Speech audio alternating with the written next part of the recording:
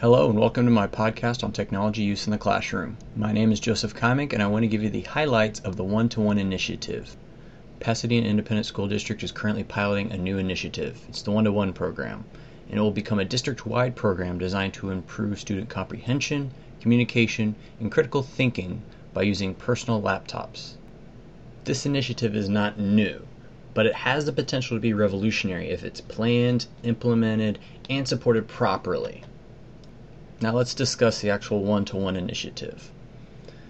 This initiative provides each student, teacher, and staff member with a laptop and the infrastructure to access the internet on campus. This laptop is intended to be used in school and at home for educational and informational purposes. Based on the notion that technology applications will dominate future personal and business communications, One-to-One prepares students for the technological future, in which most work will be done by computer through online interactions on social media and through online conference applications.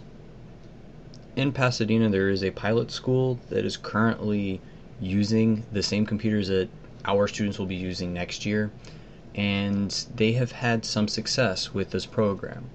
We have gone over as a group of teachers and administrators to observe how they are using the technology in the classroom and how the students are responding to the technology.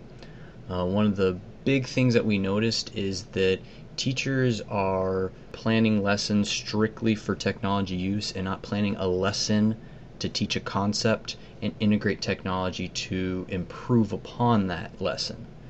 And that's one big issue that I have seen, heard, read about that is persistent with the One-to-One initiative. That teachers are freaking out that they have to rebuild their lesson plans all around technology, and that's not what its purpose is. Its purpose is to include technology in current lesson plans to make them better. Now, what my school is doing is providing the laptops in advance. The teachers at my school currently have them, and they encourage us to start building lessons that include technology and that provide students with that base of here's technology, this is what it can be used for, and this is how to use it properly. And they provided these laptops for teachers so that they could get comfortable with the laptops, with the programs and applications, so that next year they will be ready to implement that technology and use it effectively with the students.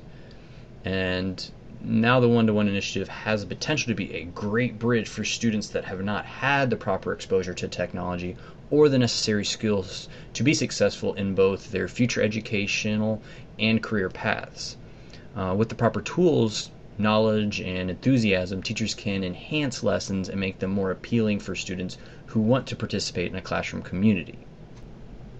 I personally am excited about this initiative, and I can't wait to get it into my classroom where I can make it something that my students will want to use and that will be effective for teaching the concepts that I'm going to be teaching them.